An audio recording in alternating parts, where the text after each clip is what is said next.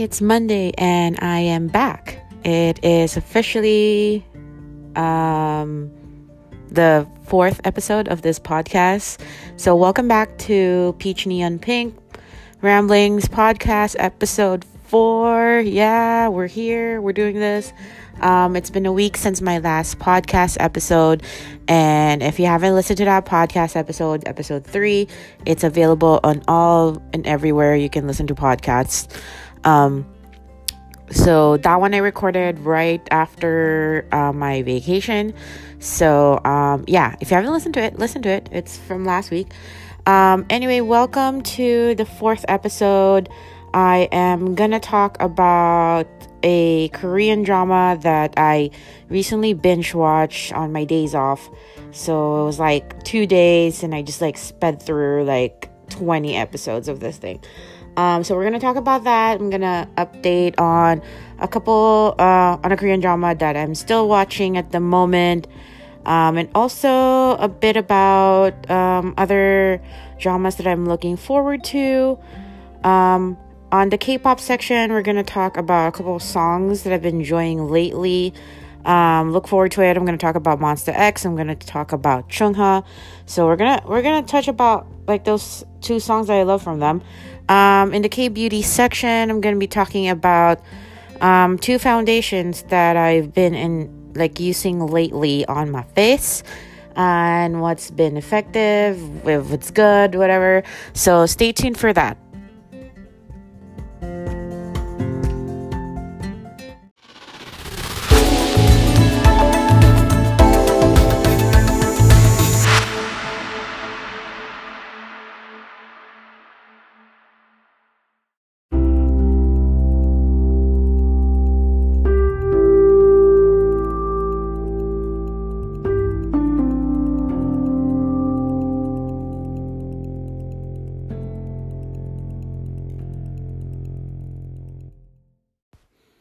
Alright, so this is the K-drama section of the podcast. As you guys know, I always talk about my K-dramas first thing and foremost on these podcasts. I'm going to talk about a Korean drama called White Lights, or White Nights actually. I don't know why I wrote White Lights on here. Anyway, it's starring Lee Yo-won, Ui, Jin-gu. I'm going to read you guys a description from Wikipedia. A story of 3 individuals propelled by their undying greed as they clamor for wealth and power in order to reign supreme at the top of the food chain. Seo Yi-kyung, who is played by Lee Yo-won, is a crystal cold of a woman who is willing to do anything for her ambitions, and she doesn't believe that greed is a sin. Park Gun-woo, played by Jin-gu, is a warm-hearted, free-spirited man of integrity and heir of a big company who got betrayed by his first love, who is Yi-kyung, 12 years ago. Lee Se-jin, played by Yui, is a hired persona and comes from a poor family. She lost her parents when she was young and desperately wants to escape from her situation. So, that was a little, bit of a description of the plotline. Now I see why I said White Lights. It's not White Lights. White Nights, the actual title it's known more about is Nightlight, which is kind of weird title for a Korean drama. Also known as Illumination, or its Korean title, Bolyaseong. Bolyaseong? I think that's how you pronounce it. Anyways, it was originally aired on MBC way back in November 2016. It was acquired and currently available on Netflix. So, I'm just going to refer to it as White Nights from now on, because I think that's the least cringy title.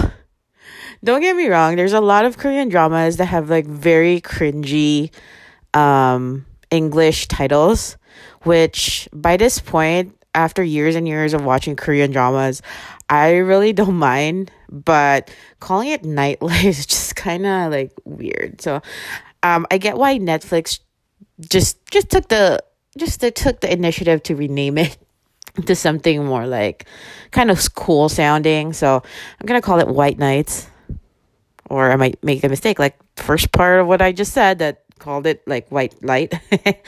But White Nights. So this is one of those Korean dramas that you just kind of like accidentally discover on Netflix, which is what happened to me.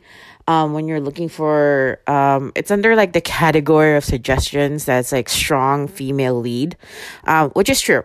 Actually, Lee Kyung's, played by Lee Yo-won, is a very, very strong female lead. Like, she is kind of like Devil Wears Prada, kind of like alpha female character, and she, even right in the beginning, you know, okay, this girl is gonna be the lead, because you see her character, just the first scene, you're like, dang, this lady has like balls. Like, she's just like all shots firing forward, and she's like very brash, yet very I wouldn't say straightforward, but just like a very strong character. It is one of the very few, I would say, Korean dramas that I've watched that really passed the Bechdel test, which is, if you're not familiar, it's kind of like this standard they have in film and TV where there's enough female interaction that they talk about, like, not about their relationships or men or anything, and it's just like relationships between women, which for a Korean drama set in like 2000s, it's pretty good. It did pretty well. What was I going to talk about? Oh, first of all, I'm going to talk about the cast. Lee Yo-won, she's best known for playing the titular, is that how you pronounce that? Anyway, she plays the main lead in Queen Seondeok, which is a historical drama about another strong female, like a very important queen in Korean history. She does very well in looking like that type of woman that's just vicious, full of ambition, business driven. She's like ready to break like the ceiling, or is it a glass ceiling? I'm not sure if you call it glass ceiling. Is it? Anyway, I'm asking a lot of questions in this podcast. Not that I haven't really gone through and thought about like what I was going to say, but there's just a lot of questions popping in my mind at the moment. Anyways, she definitely is out there to break the ceiling. I'm going to talk about that again, maybe a little bit later, about that ceiling. Anyway, one thing I noticed though while I was watching this Korean drama, since I was binge watching it, so I feel like whenever you're binge watching a Korean drama, you just have all the information just getting repeatedly like hit you like through the screen, because you're watching like episode after episode and after episode, when, you know, ideally when they're still airing, you know, they're building like cliffhangers, and you're not, you know, you're waiting like a week before you're gonna find out what's gonna happen. So because I am watching this, like, just, I pretty much binge watch it, so I was kind of like, it's a bit heavy when you're watching it.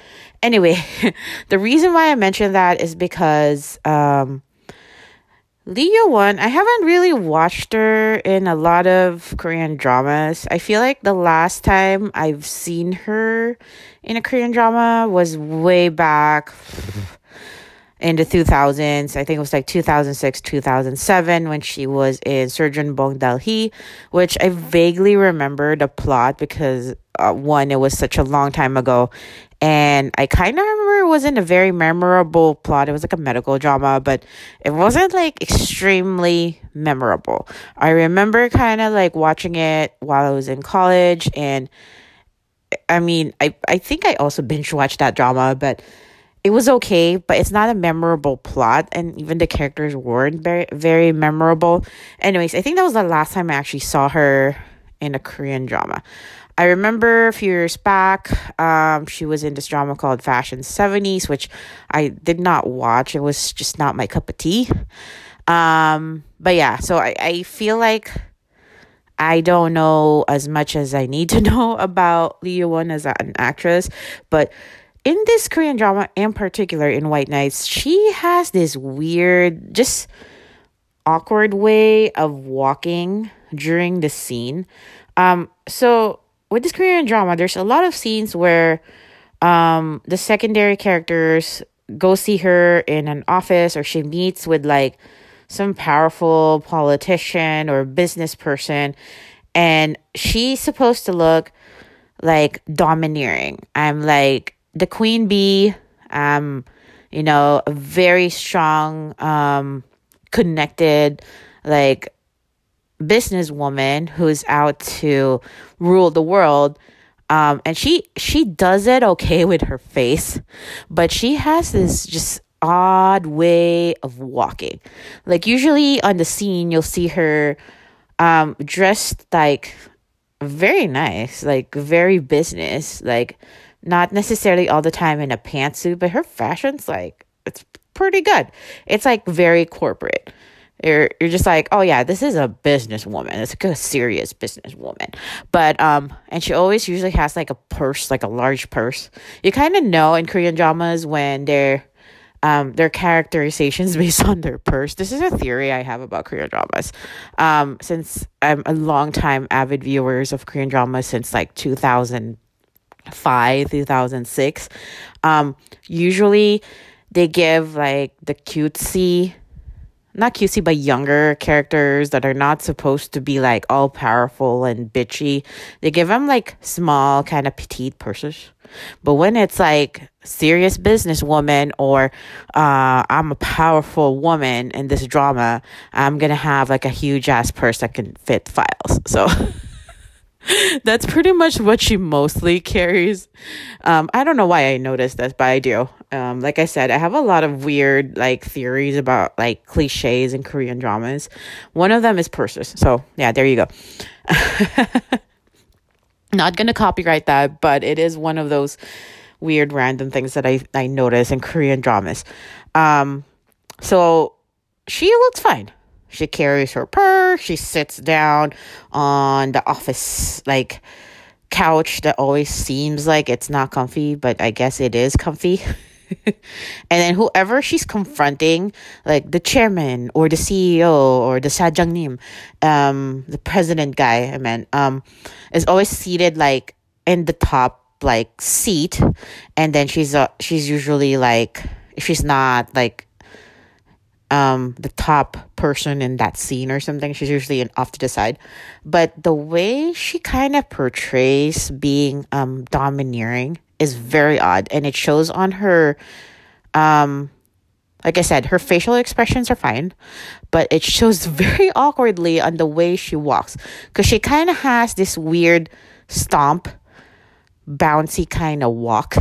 I don't know if this is a deliberate choice by Lee Yo-won. Like I said, she's not one of those Korean actresses that I'm very familiar with.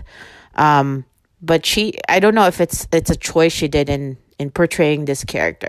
I don't know if she, made a choice with her acting and be like, I'm gonna like walk out of here and stomp with my purse all like, bouncy and stuff. It's really weird. I don't know. So the main thing about it is that maybe it's just me who noticed it, but because she stomps, and her like gait is a little bit weird while she's like either entering or exiting a scene. Like it's supposed to be like a very tense showdown scene between her and whoever the old like ajushi character was corrupt and powerful that she's supposed to confront and like fight against or something verbally or like politically or manipulate into doing something. But she walks in and you first see her, she's like stomping into the room, and then she sits down, puts her purse down. They start the scene and stuff. So for me, it kind of takes me out of the scene because I noticed this weird thing about purses and also her walk. Pretty much like it makes her look like a petulant child, like she's a toddler having a tantrum, which is not the image I kind of want to have in my brain, while I'm supposed to be empathizing with this woman who is trying to reach the top echelons of like the business and political world in South Korea. So, and she just looks very weird doing it. I've said weird like 4 or 5 times, but it is very weird. Awkwardly, because she stomps and it looks like she's just throwing a tantrum, like being like, I'm gonna do everything I can to make everything go my way, and I'm gonna be very like just like petty about it, which is kind of just, it contrasts very weirdly against her dialogue and the actions that the character does. Because actually, when you think about it, a lot of Yi Kyung's decision is very, very smart. She's very calculating, very manipulative. She really like does all the mental calculations in her head to just move pieces in the chessboard, whether it's like a tech giant, a politician, a former president, whoever, to move even her subordinates. Her actions are like, I know what move I'm putting. I know which pawns I'm putting on each part of my moves in the chess, this chess game that I am doing. So she's very, very calculating, and then the way she reacts to like attacks on her, like when other influential people are pretty much doing something to attack her game plan, you can tell that she's very calculating, like I said. So it's just weird seeing the character be so smart but appear so petulant and petty, just the way she walks. Like I said, I don't know if it is like an actual acting choice, but it really took away from, I kept pausing while I was watching this going like, oh, that's so weird. Like, I don't get why she's stomping off. Like, even in the scenes that she drops a bombshell on a character and just like, oh, I pretty much like drained your accounts, or I'm going to expose to the media that you did so and so, and it's going to ruin your image. And she stomps off. And it's weird because it's like, you would think that it's like, oh, I'll be doing like a victorious kind of like very confident walk out of the scene. But she doesn't. So it was very distracting for me. Even though I was rooting for the character to succeed, that kind of took away from it. Also, the conceit of this drama is that you're supposed to pretty much root for Yi Kyung to succeed. Like, you see, when she was a child, she was pretty much groomed by her father to be greedy, and to there's a whole scene when he throws a whole bunch of coins and tells her to pick up each coin because each coin is a god, that money needs to be worshipped. So even from a young age, she looks like she was like, I don't know, 5 in that scene. That, like she's been groomed since childhood to be this money hungry person. But even then, because her whole backstory is sad, the conceit, like I said, is for you to root for her. With that, I'm actually going to mention Jingu, who I know from, he was Song Joong-ki's character's best friend in Descendants of the Sun. These dramas actually aired, I believe, in the same year, in 2016, but I feel like Descendants of the Sun was like a summer drama, while White Nights was a little bit of a fall-winter drama. So Jingu was coming out of a very successful run as like the second male lead. He was getting very well known, and my opinion on him, I feel like he's a very good actor. Like, he does a lot of the good kind of like muted roles. Which is good for an actor, like, if you can do that. And he was kind of like that character in Descendants of the Sun. Like, his acting was good. It was very balanced. He kind of functions as the love interest here, if you can really call him the love interest. So the backstory is that 12 years ago, he met Yi Kyung. So his character Gunwoo character Gunwoo meets Yi Kyung in Japan, and he Jingu's character Gunwoo is like a chaebol heir. So he's the son of this huge the owner of this huge corporation. But he has run away, pretty much kind of like a backpacker dude, because of his dreams of being a musician. So he ran away from his like rich, lavish life, rejecting that life, and amongst his travels, went to Japan, where he comes upon Yi Kyung, who was already working as, I don't know, it was very confusing actually. I think she's supposed to be like a loan shark, working under her dad, because they kind of call her as like a loan financial officer, but everything's so shady in the operation of how her dad has established this like business in Japan. So I think she's supposed to be a loan shark. She's, they meet when they're both young. She's really already tough, doesn't give a shit about things, and Jingyu at that time is very free-spirited, optimistic about life. Has rejected all of the trappings that he's supposed to have as a chaebol heir. So the flashback parts of their relationship it's cute.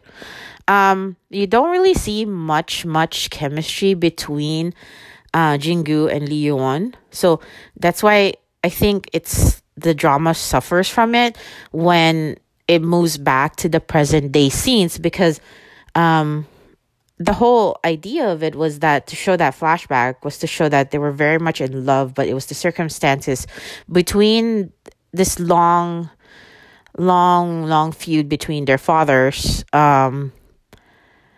affected their relationship. So because on the scenes in the flashback, they were cute, but they didn't have much chemistry, and it was only like really like a few scenes that you as a viewer, personally, I didn't feel like I was given enough time to pretty much engage myself and be invested in their relationship.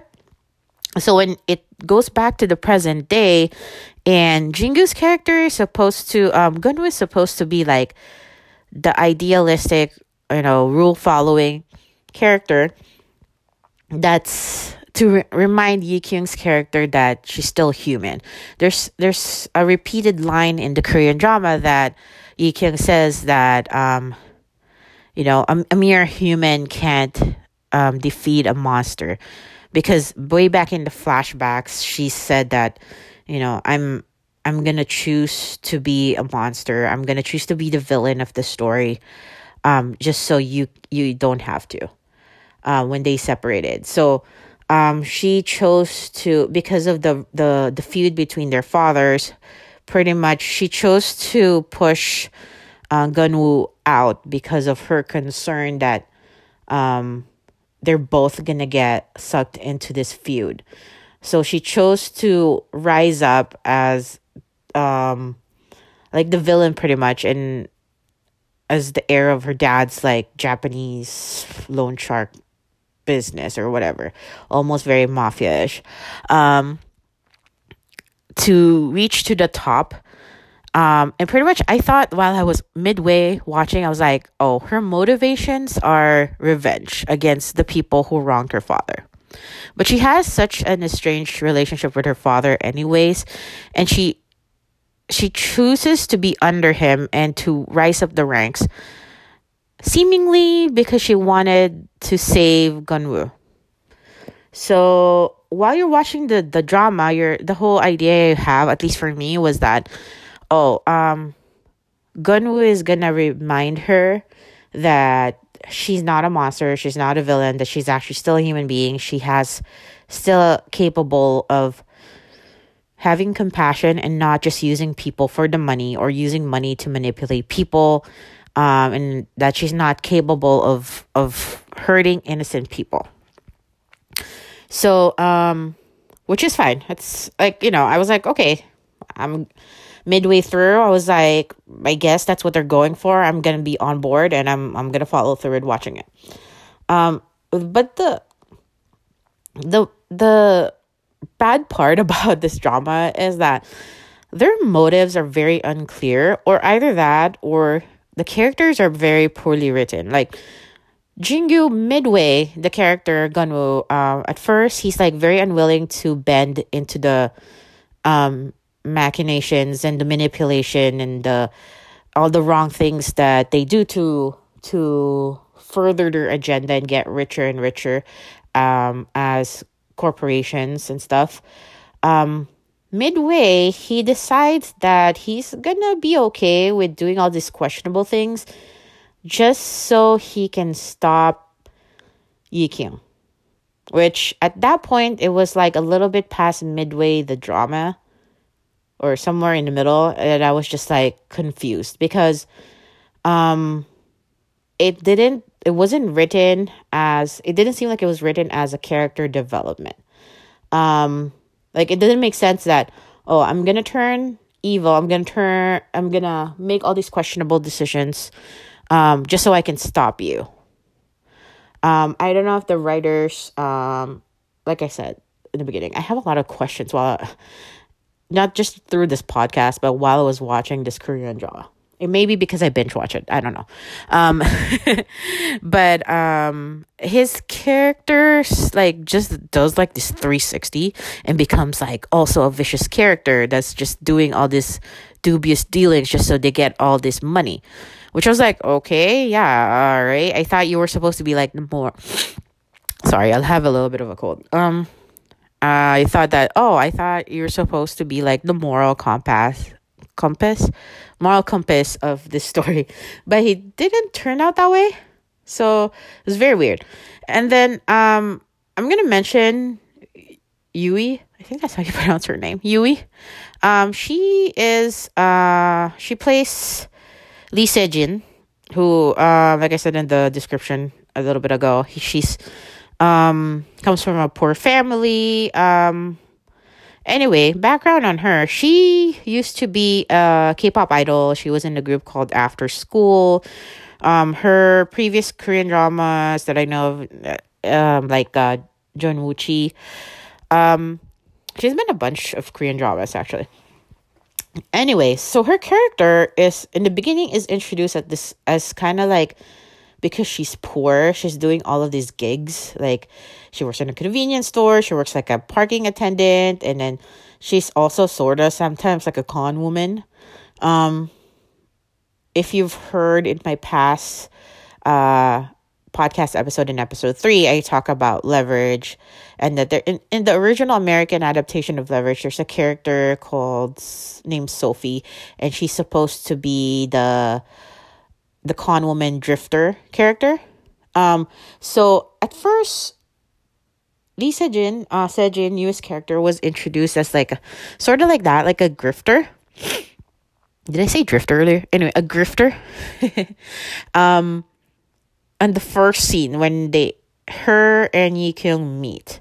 And then there's this weird like vibe between them that I don't know if it's supposed to be like an attraction between them, which if they had kind of explored that better would actually be an interesting twist to the story. And then it turns out that Sejin, because she saw that Yi Kyung is this strong, powerful woman, wants to be like her. There's a lot of like go back and forth in this drama about like Sejin wanting to be a mirror to Yi Kyung. Which, like I said, I was like, all right, I'm on board with this story. Let's see how it goes. And then Yi Kyung says something about like, oh, Sejin, you're going to be the universal key that's going to open all the doors for me to reach the top, like my goal. So that's how their relationship begins and how the whole story begins, really. And you see that Sejin is actually pretty skilled. She thinks her way out of like dicey situations quite well, like in the first half. But then again, the characterization, it's not character development. They just shift like 360 right in the middle. And she becomes this character who she says, like the character, Sejin says that, I'm gonna fight you because I want to save you. A little bit different from Jingu's character. Because he's just, for me, I feel like he just wanted to stop her by becoming vicious and like manipulative himself. But then Sejin is like, I'm doing this to save your soul, pretty much. So I don't know if, I don't know, the whole characterizations in this drama is very fickle. Like you're watching it, and right like towards the middle, you're just like I said, everybody does like a whole 360, and you're like, wait. This was not the traits of this person that I knew from the first half of the drama. And it's not like they improve to be the worst or they improve to be better. And in that way, it would be a character development. But it's more like, I should say, the motivations suddenly shift. And you're just left as a viewer not knowing what the hell is going on. Like, for the last few episodes towards the end, I was just like, why is Sejin doing this? Like, why is she working so hard to go against Yikyung, knowing that she is pretty much less experienced, less knowledgeable at the game, whatever chess game that Yikyung is playing to be the top, to reach the top. And she, for me, kind of started having this image of just this fly flying around that you just want to swat. Because her character just becomes really annoyingly stupid.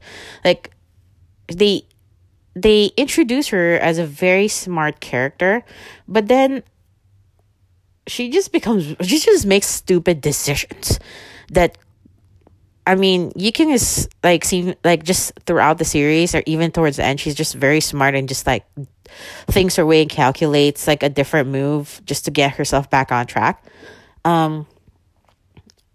Yeah, like I was just thrown off. Like I said, the motives are not very clear. The characterizations in the drama is very fickle. Like you just you just kind of question yourself, like how I'm doing right now in this podcast. Like what the hell happened? Like I've been watching this Korean drama, I've been on board with the plot, all right, I'm trying to root for these characters, and suddenly they're just like, what the? And it's like that point in Korean dramas, they're just like, what? Like I just spent like 10 episodes like, you know, getting to know these characters and investing in these characters' individual traits and personalities and motivations. And suddenly that's just completely thrown out of the window. And I'm just left kind of like, huh? What? And then this goes on for like a good, like, I want to say 3 or 4 episodes after midway. So by the time you reach episode like 15 or something, did I say it was a 20 episode series? I think it was, maybe it's not 20 episodes. I think maybe it's 16. Anyways, towards the end, I'm just kind of like, what the hell is happening? I don't even know anymore. Anyways, enough talk about that. Oh, that's what I was going to say. The drama itself feels more like, it doesn't feel like it was a drama in 2016. If you're like me and you've watched a few Korean dramas throughout the years, you kind of know that each time in Korean dramas, there's like certain themes that they kind of focus on in Korean dramas, and like the trends of what the stories are in Korean dramas. Like, you know, there was like a whole year that everybody was doing dramas that was like cross-dressing, like gender bending dramas. There's like a whole year that was all like political dramas, or there's like a whole year that it's like mostly rom-coms, or a whole year that all of the hits were like seguks and stuff. like historical dramas. So in general, Korean entertainment, Korean dramas kind of go through these cycle of like themes of, the trends of what they want to show, the story wise in Korean dramas. But what I was saying is that I was gonna say that the plot is a little bit makjang, like that convoluted, like revenge versus revenge plot. But it's not necessarily a makjang because this is set in like a corporate world, and makjangs are usually like a family, like melodrama that's very heavy on the dramatics, and people are like slapping each other with like kimchi. I don't even recall what Korean drama that was, but there was a Korean drama where literally like this woman slapped another woman with like a whole bunch of kimchi. So that's like makjang to me. It's like more of like a family, like between friends, but this is set in like a corporate business political setting, so it's sort of makjang in that setting. But it doesn't seem like a Korean drama that was produced and aired in 2016. To me, it feels more like a drama that was shown early 2000s, like I would say 2007, 2008, or at least a good freaking 10 years before it was this actually was shown on air. Because the plot is all over the place, which with no clear goal at all. Like you kind of see all their motivations in the beginning, and like I said, the motivations just does like a whole 360 towards the middle, and you're just left as a viewer with like, what happened? I don't think I can say that even more and enough on this podcast, but that really frustrated me as a viewer because I was kind of expecting something better from a drama that was shown in 2016. Sadly enough, this Korean drama, like I said, was in the same year as Descendants of the Sun. So Descendants of the Sun was really like booming across Asia, worldwide. It was a very well-known kind of huge Korean drama. So like this one, I think didn't do very well.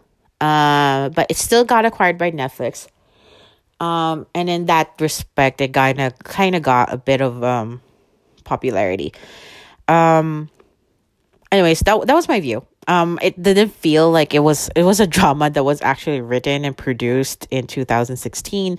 A lot of it is very reminiscent of early Korean dramas when much of Korean dramas haven't been popular yet worldwide or outside of Korea, and that their stories are, not very well crafted, not very well written. The characterizations were not like, didn't make sense, and the themes weren't innovative or interesting enough. So that's how I felt about it. I mean, I love certain Korean dramas from early 2000s, trust me.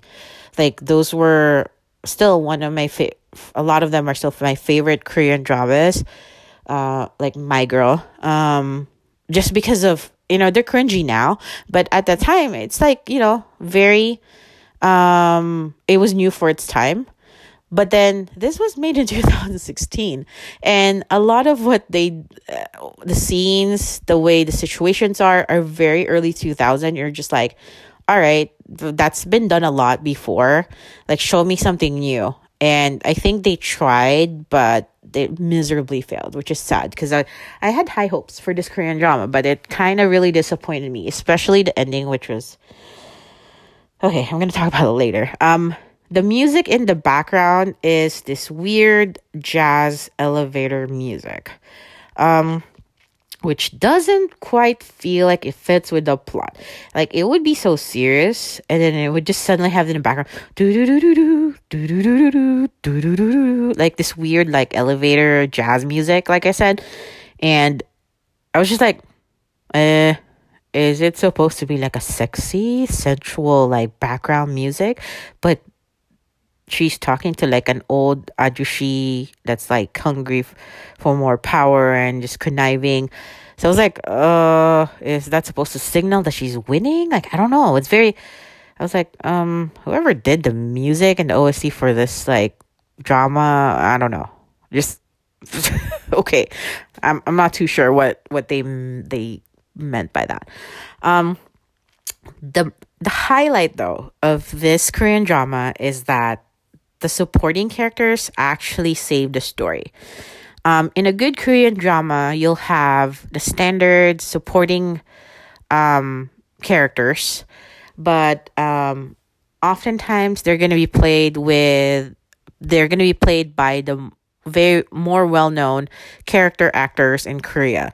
And they kind of give a bit of a substance to the plot, but not obstructing and like, being an obstacle to how the plot is moving forward. They're just helping it along, being there. Some might have like a side story, but it's not deviating us from the focus of the story, which would be like the main couple or the main like plot line, pretty much. But in this story, I was just like, man, thank God for these supporting characters because they saved it. Because the whole drama at a point was just very dragging. I was just like, yeah, I'm binge watching this, but I'm gonna like fast forward a whole bunch because I'm just like, I don't even get it anymore. Um, I especially love Jung Hae-in. He was most recently in One Spring Night with Han Ji Min. That's also available on Netflix. I'm probably gonna binge watch it one of these days because I just love him as Tak.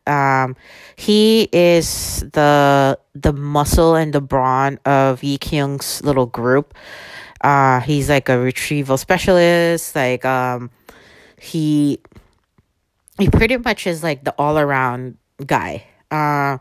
Although it's a very small supporting role, he really tried his best. Like, um, there was a whole part in this Korean drama that he has this banter with Yui's character Sejin, and then even before they started bantering, I was like, he's gonna end up liking Sejin, and Sejin's not gonna end up liking him.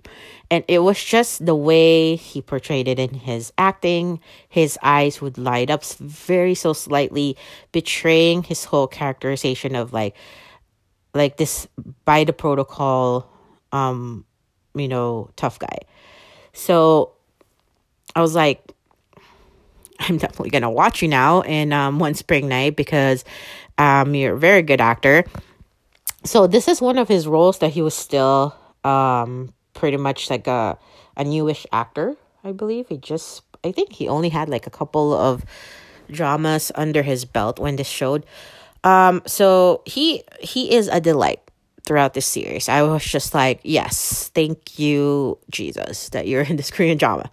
Another actor is Shin Yi Young, who is almost always like a character. She's a character actress. She was almost always a supporting actress in dramas. I remember her from Five Enough, which is this like behemoth like 50 episode daily drama that I watched, which was a feat because I usually don't watch any Korean dramas that are more than 20 episodes because they just emotionally exhaust me. But it was this Korean drama that was very cute, very family oriented, had enough drama, had enough comedy, had enough feel good feels that you're just like, yeah, sure, I'm gonna watch all 50 episodes of this. So she's one of the actresses in that Korean drama. She's like a secondary lead ish, one of the secondary couples. So I was like, yeah, she did really well too. I enjoyed her character because she played the hacker character, Mrs. Kim, who is pretty much essentially like the mother figure of the group. So she was very endearing when you're watching her. She's also currently on Love Alarm. I talked about that in my past podcast episode. So she also has a very good, like, very small part there, but she plays Jung Garam's character's so Hae Young is the character's name. Hae Young's mom. So yeah, she's a very good character actress. So I enjoyed that. She also saved the drama. Like I said, the ending was just ugh. It pretty much invalidated the whole series. Spoiler alert, just in case you were actually, thinking of watching this drama. So spoiler alert. In the end, in the last episode, after all of this freaking like machinations and like twists and turns and planning and whatever, So pretty much she just drops everything and just like decides to go back to Japan. She decides to just stop of whatever is going on in Korea and just goes back to Japan. And I'm just like, what the? I'm like, you're supposed to be this like very driven lady, and then you have these dreams of breaking the ceiling, sitting on the top and ruling the entire like business, political, like, arena in Korea. And then suddenly she's like, I'm just gonna pack up, stop and fly back to Korea. To Japan. And I'm just like, what the heck, man? Like, you can like gauge from how I'm describing this drama that, for one thing, if you are gonna watch this Korean drama, maybe don't binge watch it and just watch like an episode or two, like a day or two in between, and then you wouldn't get so frustrated as I was probably because in the end you're just like, what, I just wasted like 2 days of my life watching this Korean drama, binge watching it, and then it's like a really shitty ending. And I'm normally not one of those Korean drama viewers that are like would get frustrated at like a non-satisfying ending, but because it dragged on forever and ever and ever, mostly from the middle, and then you're given an ending like that, I'm just like, what the? It's like, come on, man, come on. I have had my fair share of Korean dramas that had really shitty endings, and I haven't complained about them, just because, it kind of served the plot. So, but this one was just like, okay, whatever.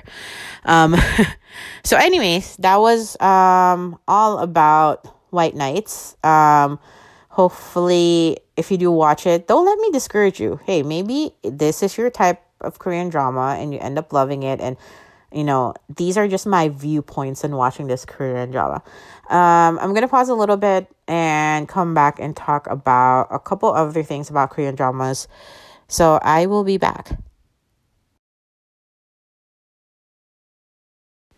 All right, we're back. I'm gonna talk about after that very long section on White Nights. I promise though, I didn't really like just hate it throughout. I'm just frustrated about it. Anyways, moving on to other Korean dramas that I want to talk about. A little bit of update on Rookie Historian Gu Hae-rong. So far I'm behind like a couple episodes or an episode on this drama. So their relationship, Hae-rong and Do-won's relationship, is slowly being discovered by the people around them. And that does not bode well in a Korean drama that's a historical drama, especially something that's going on in a royal court. Like, that's not a good thing. The more people know, the more in jeopardy your relationship is. So we get treated to a lot of like cute romantic scenes. Not enough in my opinion, but what you gotta do. There's a lot of political stuff going on. So they have a lot to unpack and finish, a lot of plot threads that they need to finish before the end of the series, which I think they have like 5 or 6 more episodes left. I'm questioning, will the secret about Do-won's like past parentage, will it be revealed? Because I have a lot of suspicions on his parentage, and this is just mostly because I've watched a lot of historical dramas, and this is what usually happens in historical dramas. Another question I have is that I know they have a really good relationship, but will the crown prince and Prince Do-won eventually be rivals, and will they eventually be fighting each other because of certain revelations in Do-won's parentage? Who knows? I don't know if their relationship is gonna remain that like brotherly love. Who knows? On the last episode that I watched, they're arranging for marriage for Do-won, which is pretty much, you can tell that's what's gonna be the huge obstacle, might end the whole relationship between Hae-rong and Do-won. Because as with any historical drama, especially one that involves princes and like royal members of the family, Your marriages are not by choice or out of love. It is a political move, political strategy to put certain people on your side. So it's usually like an influential politician, minister's daughter, gets married off into the royal families for clout. So I do not have any high hopes that Doan is not gonna get married off to somebody influential. On Twitter, I was seeing people talking about like they think that Doan is gonna get married off to Sahui, who is one of like the other historians, but her dad is very influential merchant minister, and she's like a high noble woman as well. So there was a lot of talk about that on Twitter that maybe he's gonna get married off to Sahui. I'm hoping not, because she seems to be like even though she's kind of dubious whether she's being moral or being in league with the corrupt officials. But anyway, she seems to be like a woman that's modern and doesn't want to be married off to a prince just because of political strategy. But who knows? Maybe that's part of her plan.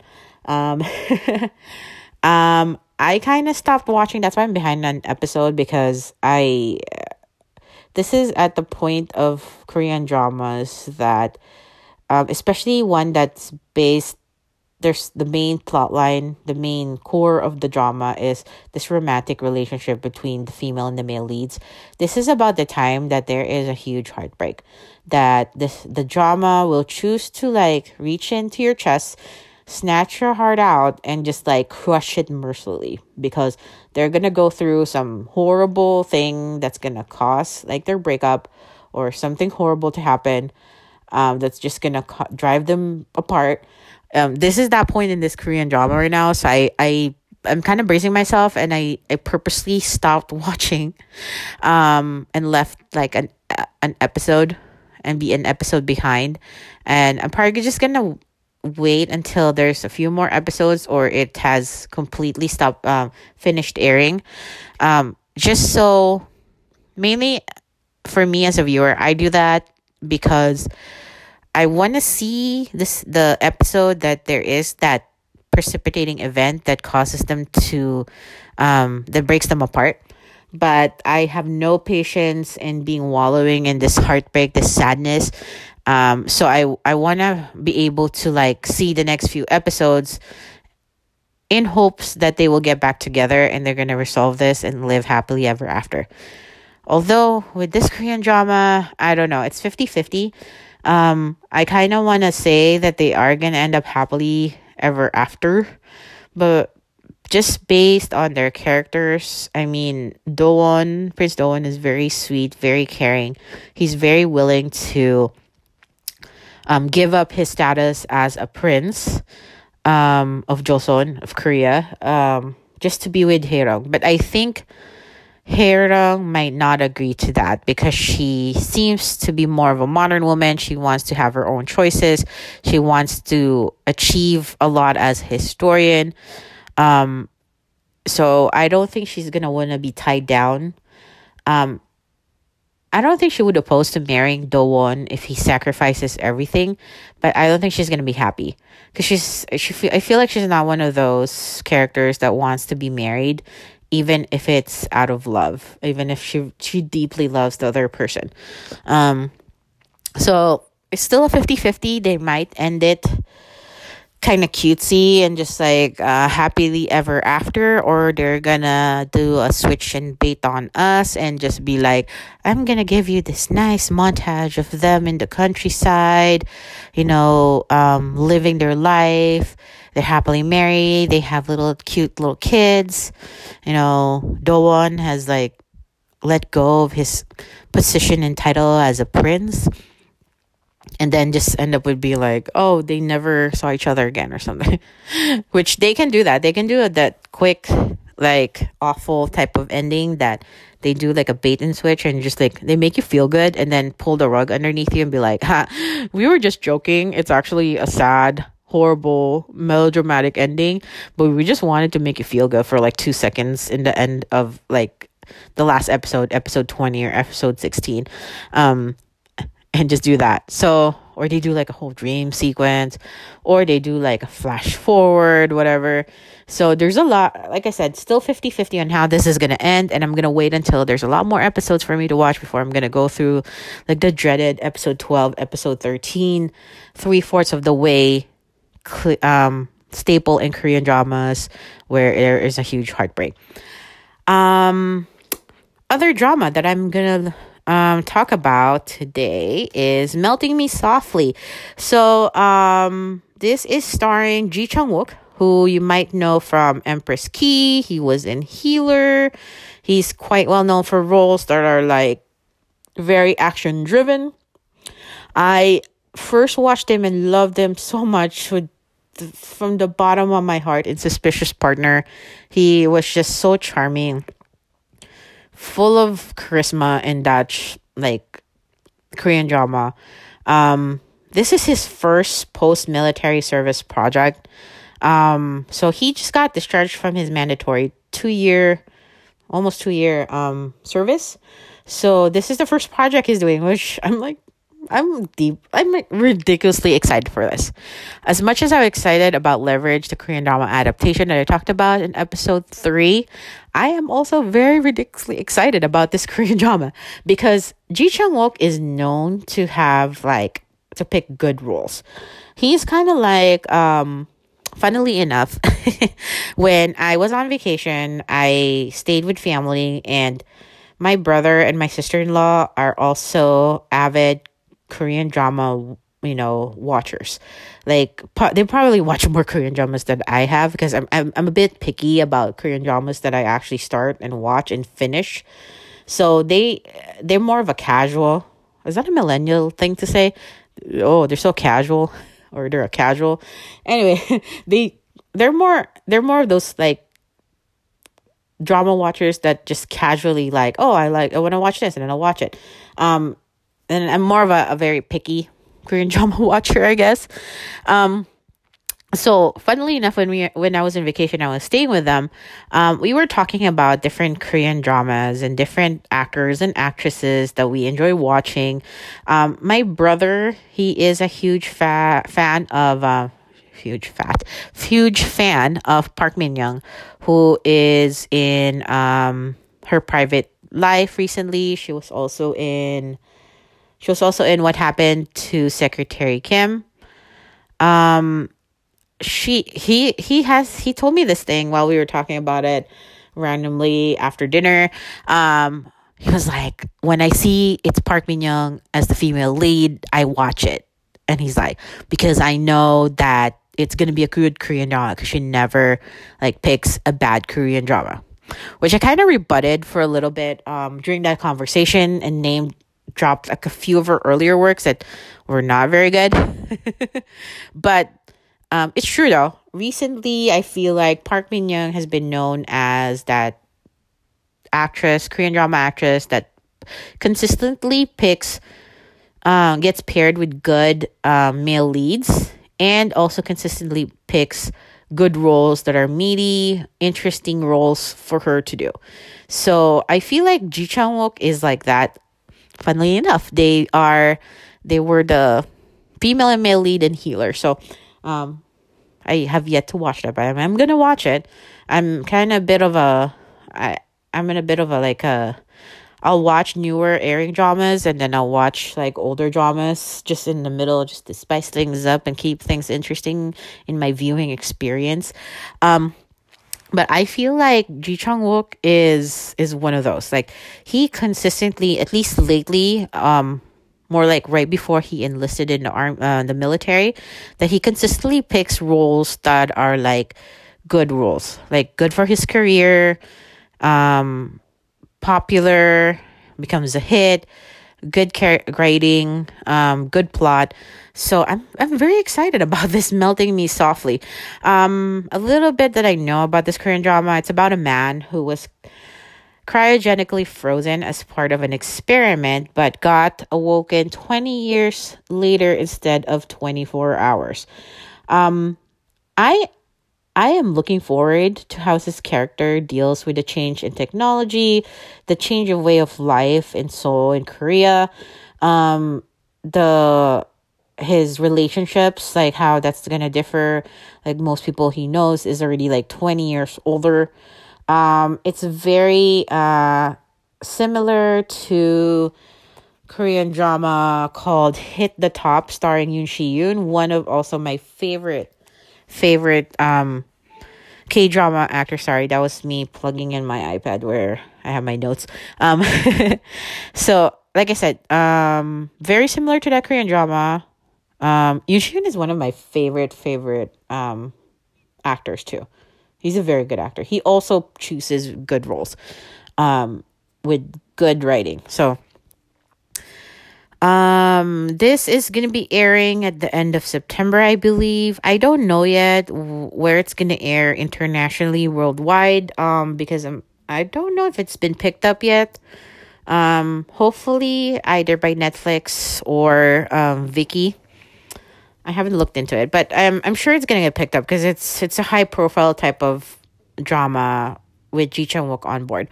But it's produced by Studio Dragon. So I don't know if you're familiar with Studio Dragon, but they're the production company behind like huge productions like Memories of Alhambra, Abyss, which is on Netflix. The Crown Clown with Yeo Jin-gu, which I have yet to watch. I want to watch it. Seems like it's a very interesting historical drama. They're also behind Love Alarm, which is on Netflix also. Touch Your Heart, which is a Korean drama that I love with Lee Dong-wook and Yoo Ina. They are just behind a lot of like not only the major broadcasting stations dramas, but also cable dramas for like for OCN or for TVN. Those are like more of the cable dramas. Most of the cable dramas are more risque. The plot lines are more bolder. The production is a little bit more well thought out, more finesse when compared to the broadcasting station dramas, which they're great, but a lot of their storylines are more not generic, but just more general and more appealing to the masses, because it's readily watched by everybody in Korea. And usually cable dramas, it's kind of hard to find them unless they get picked up by Netflix or by Viki, because they kind of are more niche type of stories. Either they're just like more heavier mature dramas, or just the plot line is a little bit more different from the norm. But they're usually very good dramas, so I feel sad when they don't get picked up and shown with subtitles internationally. So I'm hoping, because it's by Studio Dragon and they have this long history of their productions being picked up by Netflix, that Melting Me Softly hopefully it's gonna get picked up by Netflix with subtitles. So super excited about Ji Chang Wook. I love this actor, if I haven't mentioned that quite enough. I'm still, anybody who knows where to watch Empress Ki with English subtitles, please message me on Twitter. Leave me, tweet me back or something, or I'll leave me a message, because I dearly want to watch that Korean drama, but just haven't found like a site that has like English subtitles. And as much as I'm a long avid watcher of Korean dramas, I don't know enough Korean, especially more like Joseon language, like that old historical drama language, or the older version of Hangul. Like, I don't know enough to be able to understand it. So I really want to watch it with like English subtitles so I can actually understand what's going on. So yeah, that's all I have for Korean dramas. I'm gonna be back with, we're gonna talk about K-pop. We're gonna talk about good songs, okay?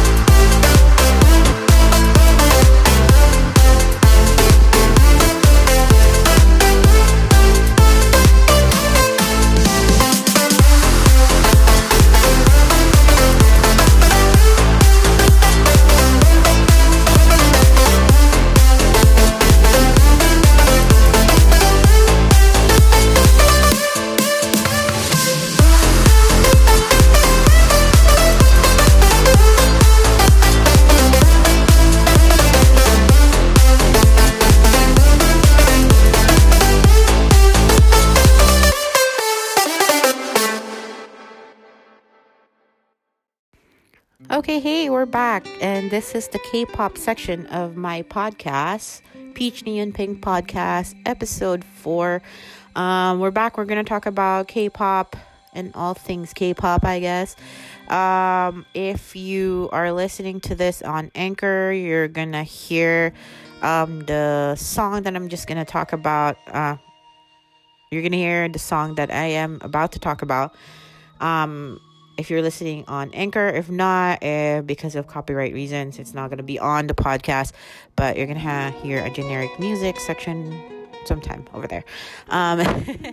Anyways, I am going to talk about Monsta X and their song, Who Do You Love? One of their newer songs. They are a 7-member boy band from Starship Entertainment. They were formed through a reality TV show called No Mercy, but way back in 2015. I am going to admit, this is one of the first songs that I've heard from this group. And I've only really, listened to probably 2 or 3 of their songs. Mainly because I have a coworker, this girl at work, who really, really loves Monsta X. Has gone to all their concerts, has their merch, their albums, and everything. And for how I'm familiar with them is that they are very good friends with GOT7, which is a K-pop boy group that I love to the death. So they are very good friends. I think specifically Joohyun is very good friends with Jackson from GOT7. And I believe their leader, the leader of Monsta X, Shonu, used to train with JYP. So he is still good friends with JB, with Mark, Jin Young, because they all trained at about the same time before they debuted. So the two groups are friends with each other within the K-pop industry. So that's how I know them. Who Do You Love is featuring French Montana. Not too familiar about this rapper, American rapper, but it was fine.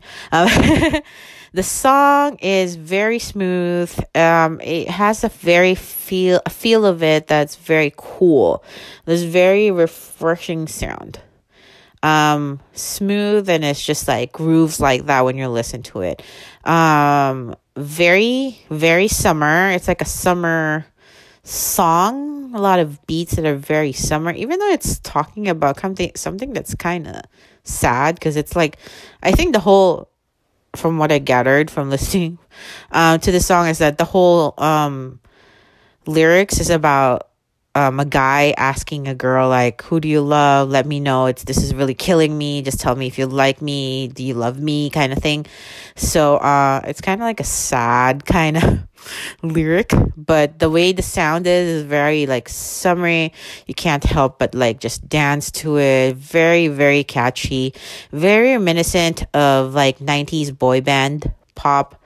Kind of reminds me of a song that probably like NSYNC would do back in the 90s. So it kind of has that feel to it, but a little bit more new, modern, like, slightly millennial sound, I want to say. The English lyrics are very well peppered throughout the song. I gotta compliment Monsta X because they're really up and coming, and they're making their way through the international audience. They're getting much, much more popular. They're breaking into the North American music scene, and kudos to them, because they actually, one of their members, I believe, lived in Boston for a while. Their youngest, is he their youngest? I'm not sure, but I think he is the maknae. But he lived in Boston, I believe, or somewhere in the East Coast for a while. So he speaks pretty fluent English. I know Joohyun speaks English pretty okay. Mainly because he has family and friends in Texas, I believe, and most of them have passable English. So, for me, I appreciate it not whining as a international English speaking K-pop fan, but it's good. It's a good feeling that, when the K-pop groups actually take the time and effort to learn some English, because knowing that they're trying to break into the international market, especially in this third generation of K-pop groups that, really want to make it big internationally or worldwide. And knowing that their members make an effort to speak in English or learn English or have a little bit of fluency in English just for their fans, I really appreciate that. That's pretty cool to me. So I really love the song, Who Do You Love? It's, like I said, very catchy. It's a good song to listen to. This was one of the songs that I downloaded on my Spotify playlist to listen to on the flight when I was on vacation. So it was like a good kind of like, I kept unconsciously like bopping my head throughout the flight, and I was just like, yeah, it's a song. It's one of those songs. Next song I want to talk about is Chungha's Snapping.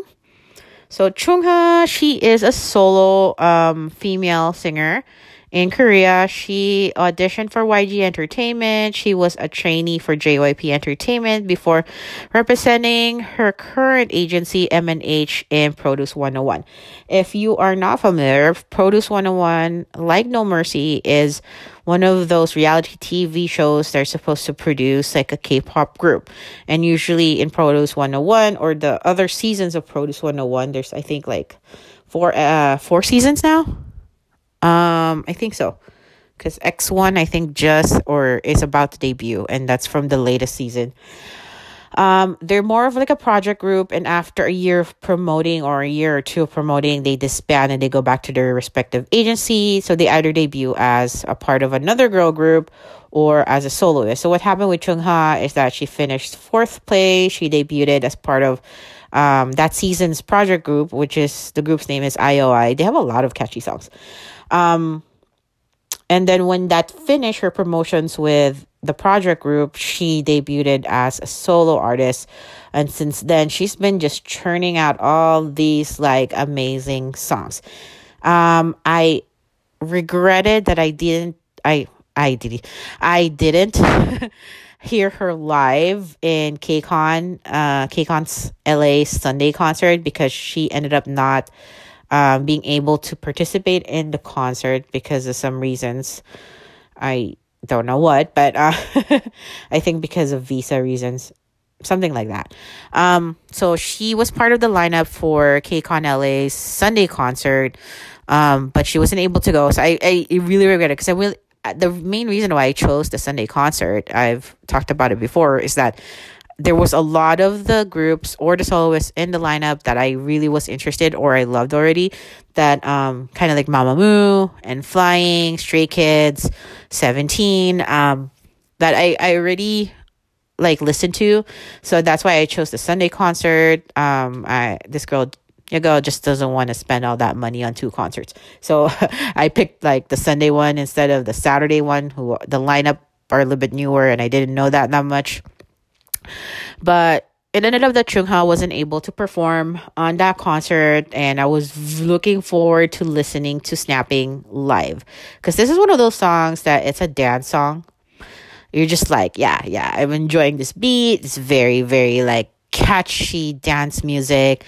It is girl power to the max type of song, but she is like belting out the notes in sections like a boss lady. Like she's just like going at it, and it's easy listening. It's good for listening when you're like out on a run, because it has like a very repetitive chorus. So you're just like going snapping, snapping, snapping, and you're just like, well, man, I'm just like getting into this run because this song is just motivating me to like run forward and just like not be out of breath like I'm usually am. But I really recommend this song by Chungha. She is up there proving herself as one of like there in K-pop. There's a lot of soloists, but there's not a lot of focus on them. The focus is usually on boy groups and girl groups, or in groups in general, even the mixed groups. And soloists are not really that well known, especially female soloists. I don't think there's been a really, really big K-pop female soloist aside from Boa, more or Hyori, more recently like Ailey, I think. I think the more newer ones like Sunmi from she used to be in Wonder Girls, but now she's a soloist. So Chungha is up there with like getting there to being one of the top soloists in the game. So take a listen to her song Snapping. If you are on Anchor, if you're listening to this podcast on Anchor, it's gonna play after this section. If not, it's gonna transition to the K beauty section of this podcast. So listen on, okay?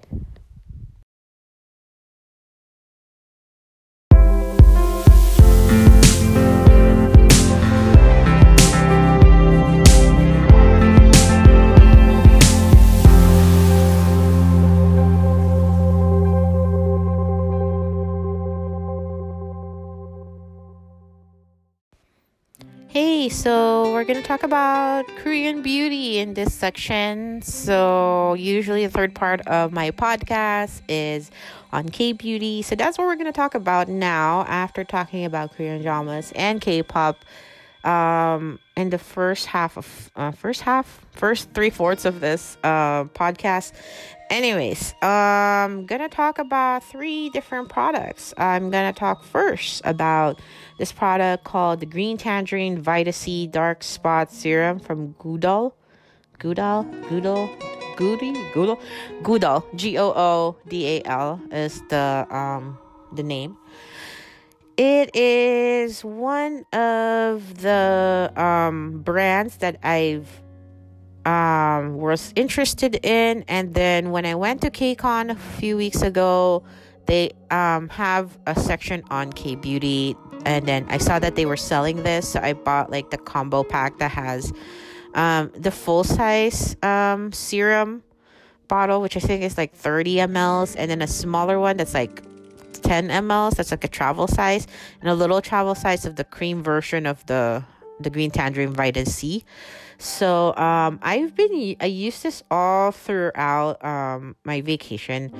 It smells very citrusy. It smells like calamansi. If you know what calamansi is, it's like Philippine like lime. It's like this little green like lime things, like lemony things, fruits that you put on food, make it to juice and stuff. So it smells like that. It doesn't necessarily, to me, smells like tangerines, because tangerines have more of like a sweet, citrusy smell. This one has a different citrusy smell. It's more like tangy. So maybe that's what green tangerines smell like. I'm not sure. It's very lightweight. It has a gel-like consistency. It comes in a pump bottle, so very hygienic. When you pump it out before you put it on your face, you can actually get very accurate and put the exact amount of stuff that you want to put on your face. Because it's a gel-like consistency, it's easily absorbed. When you put it on, like, you just really have to pat it on, and it'll get absorbed in your skin very, very easily, very fast. It's not sticky at all. It's lightweight. Like, it spreads out thin, and if you pat it on, it actually feels fine. Like, it doesn't feel sticky. It's not like it doesn't leave like a plasticky or film feeling on your skin, which I appreciate, because I'm not gonna go around with like a film kind of feel on my face. That's horrible. So the Vita C Dark Spot Serum is supposed to help with a lot of discolorations or acne spots, left like redness, uneven skin tone. So that's usually what like vitamin C or citrusy type of serums do. Like I said, I've been using this almost regularly, almost religiously during vacation, because I brought that travel size version of the combo kit that I got. And then when I came back, I've been using it almost every day on my day and my night routine. It's light enough that you can wear it under makeup during your skincare routine during the day. And it doesn't feel heavy at night too if you're using it at night. Um, I sorry about that. That was a notification on my phone. Anyways, I've been using Innisfree Whitening Pore Synergy Serum before this, and it's comparable. The Innisfree one is actually also citrusy. I think it's like Jeju orange. So it's like more of a sweeter citrusy smell, but the Synergy serum from Innisfree, it mostly says it's like brightening, whitening pore serum. It's kind of like a serum and an ampule because it's slightly clear, cloudy, milky consistency when you pump it out. Um, which is also, in a pump, so it's hygienic. That one, I've seen a lot of good results in brightening up my skin, but not necessarily taking care of the dark spots that I have from acne. Like, I'm very acne prone with oily combination skin. And usually, on the good days, I'll just be left with like acne scars, but on very bad days, it's like just like hormonal stick acne everywhere on my face, like mostly on my chin.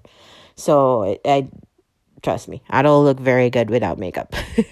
It's more like the Night of the Living Dead, if I've already made that joke before on this podcast. But the Innisfree Synergy Serum one, it does a good job of brightening, especially I also have a lot of like dark circles, eye bags. That has, in the past few months I've used it, it has done a lot for that. The only thing I'm hoping for the Vita C Dark Spot Serum is that it actually deals with acne scars and the spots that are left in. So far, it's been doing really well. So I really recommend it. Next thing I'm going to talk about is also something else that I used during vacation. It's the Misha M Magic Cushion in 27 Honey Beige. It is a darker shade of cushion type compacts. The M Magic Cushion doesn't have as many shades as the Innisfree Mad Cushion ones. That one has, I think, like 10 or 13 shades. This one has, I want to say 4, because I think it comes in 13, 21, 23, and this one in 27, I think. Don't quote me on that. I think either has like 4 or 5 shades. Anyways, but I appreciate the fact that it does have a range, because usually with Korean foundations or makeup, they usually only come in like either really pale beige or sort of like neutral beige. And then if you're not anywhere close to that like skin tone, it's gonna look very ghastly pale on you. So I appreciate that they have this darker shade. In number 27, it has a bit of a yellowish undertone. So when I've been using it, it's a good buildable coverage. It covers imperfections with like a single application, like you pat it on your face, like what you usually do with like a cushiony type compact. It comes in a very luxurious white and silver compact that has its own like cushion applicator that's very soft and feels good on the face when you're like just patting it on. Like I said, buildable coverage. I think though that this shade, I should have tried like a shade that's a little bit lighter, but it comes very yellow. It turns out it's like a tad bit darker than my face's skin tone. So it looks fine. But I usually put on a lighter like powder to seal it off anyway, so it just evens out after a while. The lasting power on this, it's slightly thick in consistency compared to other cushion type of compacts that I've tried. It leaves the skin very dewy. Like I said, I have very oily combination skin. So if I don't put like a finishing powder or something, like an oil control powder afterwards, my face just looks super shiny because I can't really do like that whole dewy look, just because the oil just goes whew, I just look like I have like butter on my face. So usually with every like foundation, I usually put on like a finishing powder, but this one just really leaves my face very, very dewy. So I usually put during vacation, I was putting the Innisfree Pore Blur Pact. That's that I talked about in the last podcast. It's like peach tone finishing compact pressed powder, and when I put that on top of this, it actually evens out everything, and it's not completely different from my skin tone. So it balances it out, and then it actually looks very natural. So it is very similar to M Perfect Cover BB cream. This Mish is one of the first Korean beauty, actually Korean beauty brands that I've tried even from years ago. So their M Perfect Cover BB cream is one of the very first BB creams that I ever tried. This was back like years back, probably 4 or 5 years back when K Beauty was first starting to show up in like Sephora or like stores and stuff. And I remember ordering this online, and they only had like 2 shades. Like I mentioned before, that's the usual shades for K Beauty. They only had 21 and 23, which are ghastly pale on me. It's like if you're fair skinned, it will look fine. But I remember being fascinated with the BB creams because it really tries to kind of blend into your own skin tone, but because it's already so light, it can only do so much. So I remember my makeup style being a lot more paler before a few years back. Not that I'm very good with makeup. I do not say that at all. I just got it a little bit better. So now it actually comes, the M Perfect Cover BB cream actually comes in the shade range of 13, which I think is like super, super, super pale. Like fair beige, to 31, which is, so I think it goes 13, 21, 23, 27, and 31, I think. And 31 it's darker. I would say it's like a medium dark beige. Anyways, the M Magic cushion in 27. One thing I know about cushions is that if you buy it, they actually come out quite darker on the pan, compared to how it's gonna look like on your skin. So when I bought the 27 Honey Beige, I was thinking, oh, it's gonna come out lighter on my skin because it was very dark on my hand, which is exactly what it was. It looks very, because usually cushiony type of compacts are very concentrated, just so when you pat it on, it's like there's a lot more coverage. So I recommend it though. The compact itself is very well built. It's weighty. It's not like the flimsy, like plasticky ones, although it is made out of plastic, but it has a bit of a weight to it, and it doesn't look like some, like child compact. Like some of them do. They're very cute, but if you're in my age range, if you're past your 30s, it doesn't really look cute to have a makeup compact that has like a cutesy character on it anymore, pretty much. So I definitely recommend that too. I recommend the Magic cushion, especially now that it has a shade of a shade range that's good. Also try out the M Perfect Cover BB cream. It's their most well-known BB cream. Solid standard BB cream if you're looking for that. Last thing I'm going to talk about is I'm going to talk about Innisfree because I love that brand.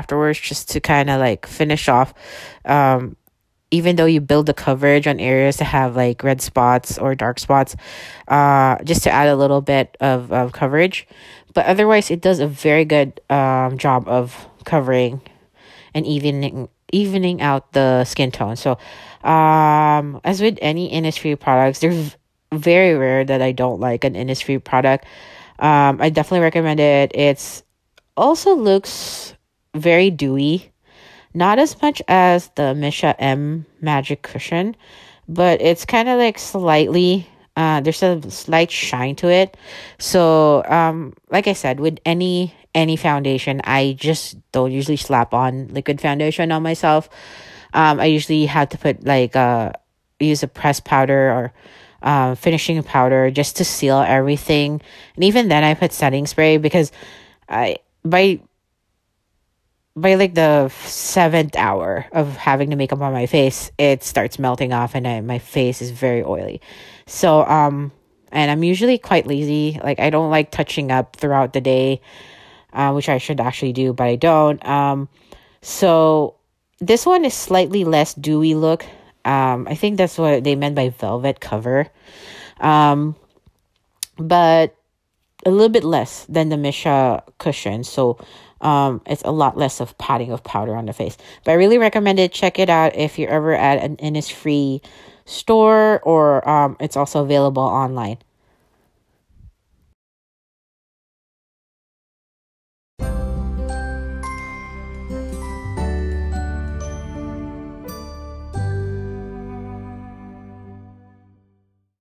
Hey, you've reached the end of this podcast, episode 4. You have been listening to Peach Neon Pink Rambling. This was podcast episode number 4. Thank you for tuning in to my podcast. I hope you guys enjoyed listening.